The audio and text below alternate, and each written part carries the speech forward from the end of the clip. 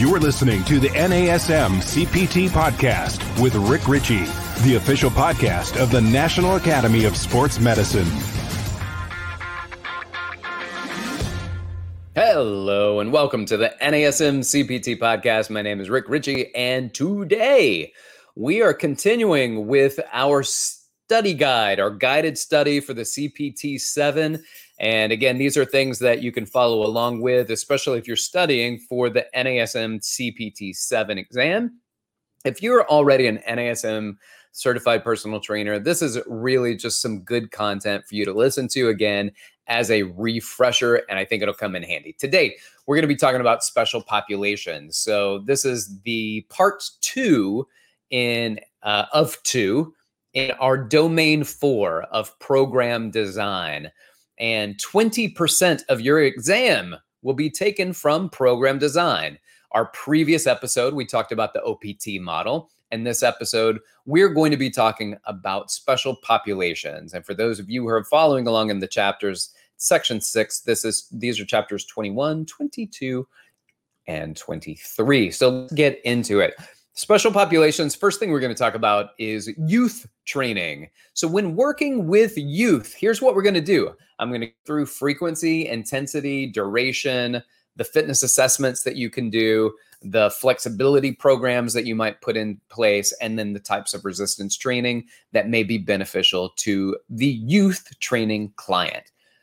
Now, with that said, progression should be based on postural control and physical capabilities.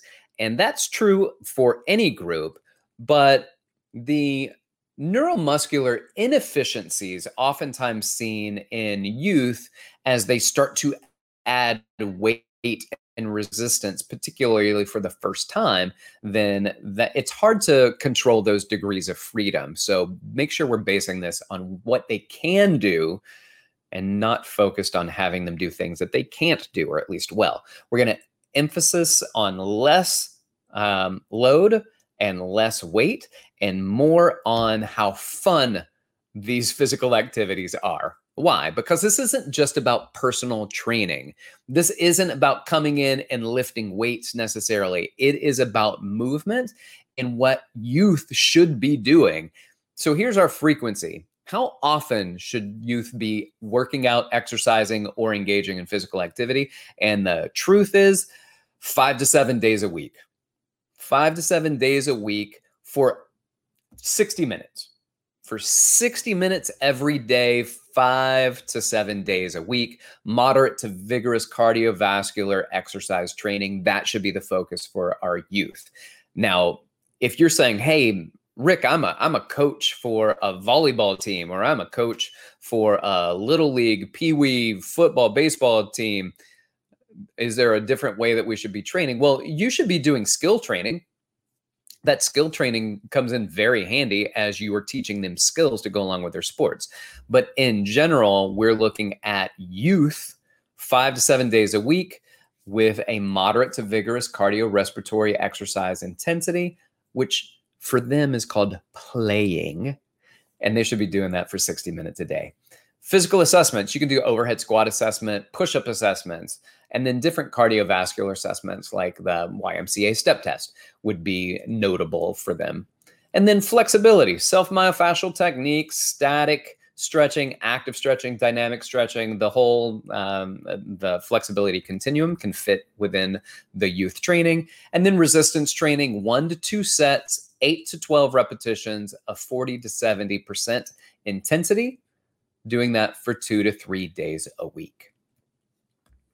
All right, that's for our youth training. Let's now move into obese clients. So we have clients that may be coming into the gym, working that are obese, but they might also not be coming into the gym. What's some of the programming for physical activity that we should be working with and teaching and coaching? And a lot of us are doing more coaching these days than we are doing one-on-one training. So it's not about necessarily what's the workout like inside the gym, but what are the protocols for working with clients that are obese? First of all, we want to make sure our clients are comfortable. Again, it goes for any clients. We're talking about that specifically for our clients here in obesity. Make sure they're comfortable. So Foam rolling, having them get down on the floor and use a foam roller, that might not be something that's very comfortable. Or exercises that are floor-based might not make them feel comfortable. So being aware of your client's comfort level. And how do you know? Ask them. Ask your clients how comfortable they are while doing some of the things. And I'm waiting, you know what we're talking about. They know what we're talking about. When we clarify this, I'm not talking about is it difficult or simple. I'm talking about your comfort level with doing the physical activity that we're doing. Exercises, if needed, should be performed in a standing or seated position, and clients may have other underlying health issues, so a medical release may be necessary for our clients that are obese. Now let's get into the protocols. So these are general protocols for physical activity for obese clients. Frequency, how often are they working out? The answer, at least 5 days a week. Intensity, how intense is a workout for this special population? The intensity should be between 60 and 80% of the max heart rate. So the intensity, 60 to 80% of max heart rate. Duration, 40 to 60 minutes per day, or a 20 to 30-minute session twice each day. See, because you don't have to do it all at one go. You can break up exercises, and what we're trying to do is accumulate minutes. How many minutes? 40 to 60 minutes or 20 to 30 minutes 2 times a day, at least 5 days a week, at the intensity of 60 to 80% of the max heart rate. Fitness assessments may include an overhead squat assessment, pushing and pulling assessments, and then your flexibility, what flexibility that you can utilize with your clients, and then the resistance training can move into the OPT model and follow some of those constructs. All right, what about people with diabetes? So there are 2 types of diabetes. Primarily one that you will engage with will be folks with type 2 diabetes, which is about 95% of the diabetes cases in our population. One thing you want to ensure is that your diabetic patients have the appropriate footwear. You want to ensure that there is a snack, a quick source of carbohydrate. Why? Well, because their blood sugar tends to get elevated. Why am I keeping sugars around?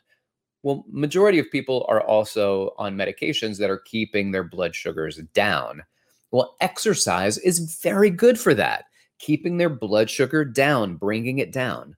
But if you've got medications that are doing that and you start exercising, then people can get quite shaky, and low blood sugar can lead to fainting and worse, especially for those who are insulin dependent. So be aware of that and keep a quick source of carbohydrate close by. Avoid excessive plyometrics and other forms of high intensity training. Doesn't mean that they can't do that, but it's all dependent on the client, and everything's based off of assessments, but something that you might want to avoid: excessive plyometrics and high intensity training. And then self-myofascial techniques may be contraindicated. It may be something rolling on their legs where they may have peripheral vascular disease and peripheral neuropathy. Self-myofascial techniques may be contraindicated for people with diabetes. All right.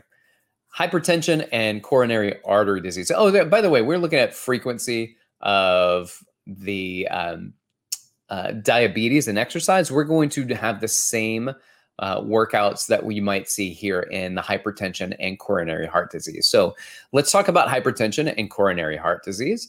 First of all, avoid heavy lifting. Clients should be breathing normally. So avoid heavy lifting, avoid clenching fists while training, and modify tempo to avoid extended isometric contractions and muscle actions. Why?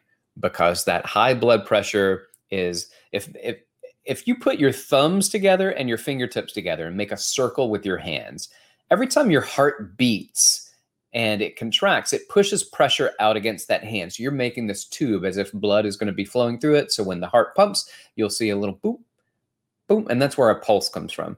So you have systolic and diastolic pressure, As your heart beats, it pushes out on the arterial wall. When you have hypertension, that pulse it doesn't have as much give to it. The arteries are tighter.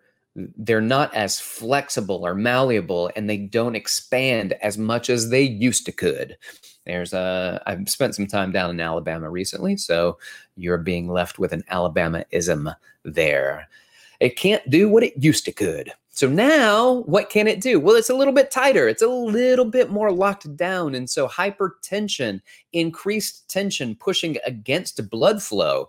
So when you tighten your muscles and contract your muscles, it also adds more tension against the arteries. Same thing for people who don't have hypertension.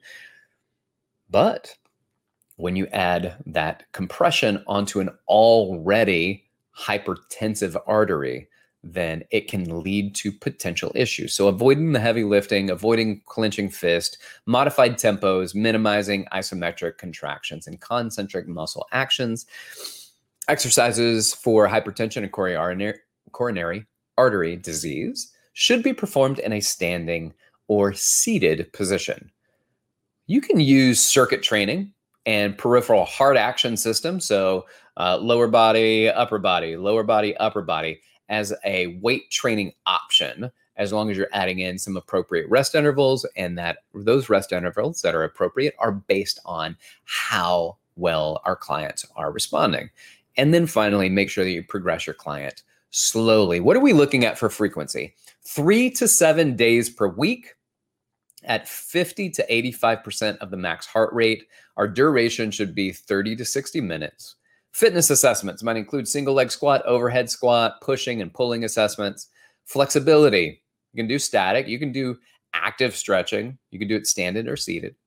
And then resistance training, 1 to 3 sets of 10 to 20 repetitions, 2 to 3 days per week.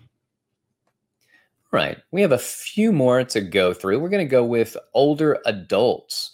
Older adults, progression should be slow, monitored, and based on postural control. Exercise, if needed, should be focused on movement without support, like sitting or standing. And when we say exercise if needed, remember our goal for many populations is physical activity. Get people moving. Self-myofascial techniques can be replaced with slow and controlled active and dynamic stretching. So let's go through. Frequency, 3 to 5 days per week. Intensity, moderate to vigorous cardiorespiratory training for 30 to 60 minutes per day. The fitness assessments you can do are overhead squat assessment, pushing and pulling assessments. Flexibility can be used, self-myofascial techniques, static, active, and dynamic, as long as you're focused and slow and controlled with your movements. Resistance training, 1 to 3 sets of 8 to 20 repetitions at 40 to 80% of that intensity level, 3 to 5 days per week for older adults. What about folks that have arthritis? Arthritis, it is good to avoid heavy lifting and high repetitions. However, high repetitions with a low load may be appropriate. Well, as long as that is a pain-free range of motion. Our goal for our clients is to be pain-free. So if they're arthritic, then we want pain-free ranges of motion. Working through pain and arthritis is not going to help anybody reach their goals. It's going to make them want to avoid exercise. It creates pain. It can create a spike in inflammation, or oftentimes referred to in arthritis as a flare-up. So we want to minimize that. Don't work through joint pain. Work through ranges of motion that are pain-free. And then start slowly and progress, increase, follow the system, a progression, and depending on the severity of the conditions will limit how far you progress your client. So with that being said, 3 to 5 days per week is the frequency. Intensity, a low to moderate intensity, 40 to 65% of your heart rate max, and progress as tolerated, and it all depends on the client's capabilities. Fitness assessments, overhead squat assessment, pushing and pulling assessments. Flexibility, you can do static and active and controlled dynamic stretches. Your resistance training with arthritis 1 to 3 sets, 10 to 12 repetitions, 2 to 3 days per week, or you can lighten that load and bump those repetitions up a little bit higher. All right, what about osteoporosis? Well, progression should be slow. It's got to be well monitored based on what people can control, so our postural control. It focuses exercises around the hips, thighs, back, and arms. Avoid excessive spinal loading. Osteoporosis is the wearing down of the density that makes up our bones. So we want to limit that. Osteo means bones. Porosis means porous. So the holes that are in our bones, as they start to, that structure starts to fade away. We want to be very careful with the spinal loading. Make sure the client is breathing in normal manner and avoid holding breath. With osteoporosis, frequency 2 to 5 days per week. Intensity, cardiorespiratory training should start at a moderate intensity level, and then it can go from 40 to 65% in our heart rate max for 20 to 60 minutes per day. Or you can do 8 to 10 minute bouts, and you can just add those bouts up to meet that 20 to 60 minute per day goal. Fitness assessments, overhead squat assessment, pushing and pulling assessments are feasible. Flexibility, static and active, minimizing that application of dynamic stretching. And then resistance training, 1 to 3 sets, 8 to 20 repetitions, 2 to 3 days per week. And as they progress, we can load those bones a little bit more because resistance training does help to strengthen those bones.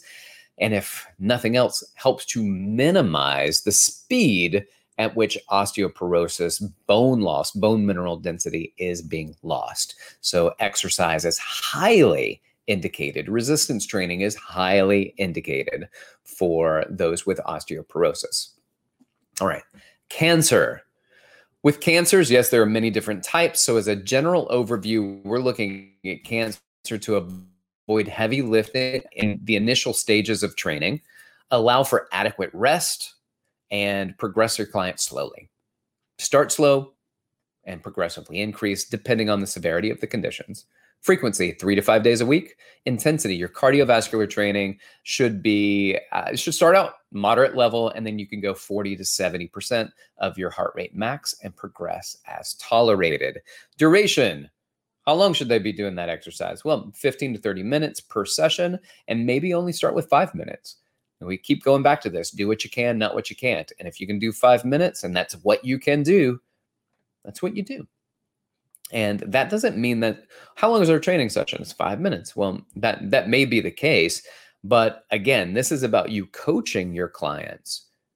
So maybe you have a client that you've been training for a long time. They have cancer. And when they work out on their own, you're just encouraging them, hey, get 5 minutes in. All right, work, create some physical activity and the benefits that come from physical activity, certainly through conversation with their physician. Fitness assessments, overhead squat assessment, pushing and pulling assessments. You can do static and active flexibility training and resistance training, 1 to 3 sets, 10 to 15 repetitions, 2 to 3 days per week. Now, we're going to move into pregnancy. And here are some general rules for pregnancy. Avoid exercise in prone, which is on the stomach, or supine positions on your back after 12 weeks of pregnancy. So lying down on your stomach or your back is just not what we're going for, particularly after the 12-week mark for pregnancy. Avoid the self-myofascial techniques on varicose veins and areas of swelling, and then plyometric training, doing plyos, is not really advised in the 2nd and 3rd trimesters, so be aware of that. All right, so let's talk about frequency, intensity, duration. Here we go. Frequency, 3 to 5 days per week. Intensity, moderate intensity cardiorespiratory exercise, 40 to 70% of max heart rate. And you can increase that as it's tolerated or based on physician's advice. Now, one of the things we look at with pregnancy is that pregnancy is probably not the best time to start working out if you've never worked out before. But if you worked out regularly leading up to your pregnancy, you don't really have to make a lot of adjustments. You can continue to work out as you were. Just be aware of the changes in tolerances and don't get frustrated with yourself that you're not able to do what again, you used to could, as you are now pumping blood and feeding nutrients to a being inside of you. So you don't get all of those nutrients, and your lifts may change, your cycling classes, whatever you do while pregnant, you may notice a little downturn in your ability to produce, and it's okay. That's okay. It's to be expected.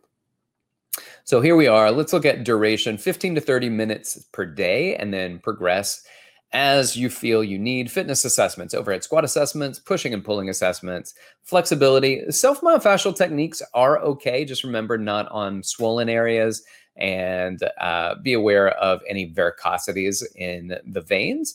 You can add in static and active stretching. Also note that your clients may not want to do foam rolling, especially that 12-week mark where we don't want them prone or supine. The self-myofascial techniques will be a bit more challenging. Resistance training 2 to 3 days per week, using light loads at 12 to 15 repetitions. And moderate to high intensity resistance exercises may be used in the first trimester if the client is accustomed to exercise. However, in the second or third trimesters, lower intensity exercise programs are advised. Moving on to lung disease, chronic lung disease. Here's some things to be aware of. Upper body exercises cause increased dyspnea, and it may be monitored. So just allow for it for that. And then also allow for sufficient rest between exercises. So for chronic lung disease, we're looking at a frequency 3 to 5 days a week, 40 to 60% of your peak work capacity. Duration, work up to 20 to 45 minutes. So it's challenging to do with chronic lung disease, but build up to that. Fitness assessment, overhead squat, pushing and pulling assessments. You can do self-myofascial techniques for flexibility, static and active stretching. Resistance training, 1 set of 8 to 15 repetitions, 2 to 3 days per week. And the peripheral heart action system is recommended, that lower body, upper body circuit, so that you are practicing pumping blood to different locations in the body as you work through a brief circuit. All right. And then the last one we're going to talk today about is intermittent claudication and peripheral artery disease. So intermittent claudication could be pain that is usually based off of limited blood flow. So how do we work with these clients that have peripheral artery disease? We'll allow for sufficient rest between exercises. And workouts may start with 5 to 10 minutes of just build up activity, and we slowly progress the client. Frequency, 3 to 5 days per week. As you work up to this every single day is also indicated, but 3 to 5 days per week. Intensity, 50 to 85% of your heart rate max. Duration, work up to 20 to 30 minutes. Fitness assessment, overhead squat, pushing and pulling, flexibility, static and active stretching. SMT is not listed on here. Resistance training, a circuit training format is recommended. So 8 to 10 exercises, 1 to 3 sets of 8 to 12 repetitions, progressing up to 12 to 20 repetitions. So getting them doing this engagement of exercise for a prolonged period of time. And we are getting their heart to work a little bit more, those arteries to accept more blood flow as we continue to challenge them. And that wraps up Domain 4, program design. That was our special populations. And remember to review the OPT model, which was the other portion of the program design that we talked about. All right, so I'm done today. Thank you so much for your time. I appreciate you joining me, and I really do encourage you to continue going with your studies. For those of you who are working on your CPT-7, congratulations. I hope that you find this very helpful and that it can help to support you in your study process. If you have questions for me, reach out to me on Instagram at dr.rickritchie, or you can email me directly, rick.ritchie@nasm.org. This has been the NASM-CPT podcast.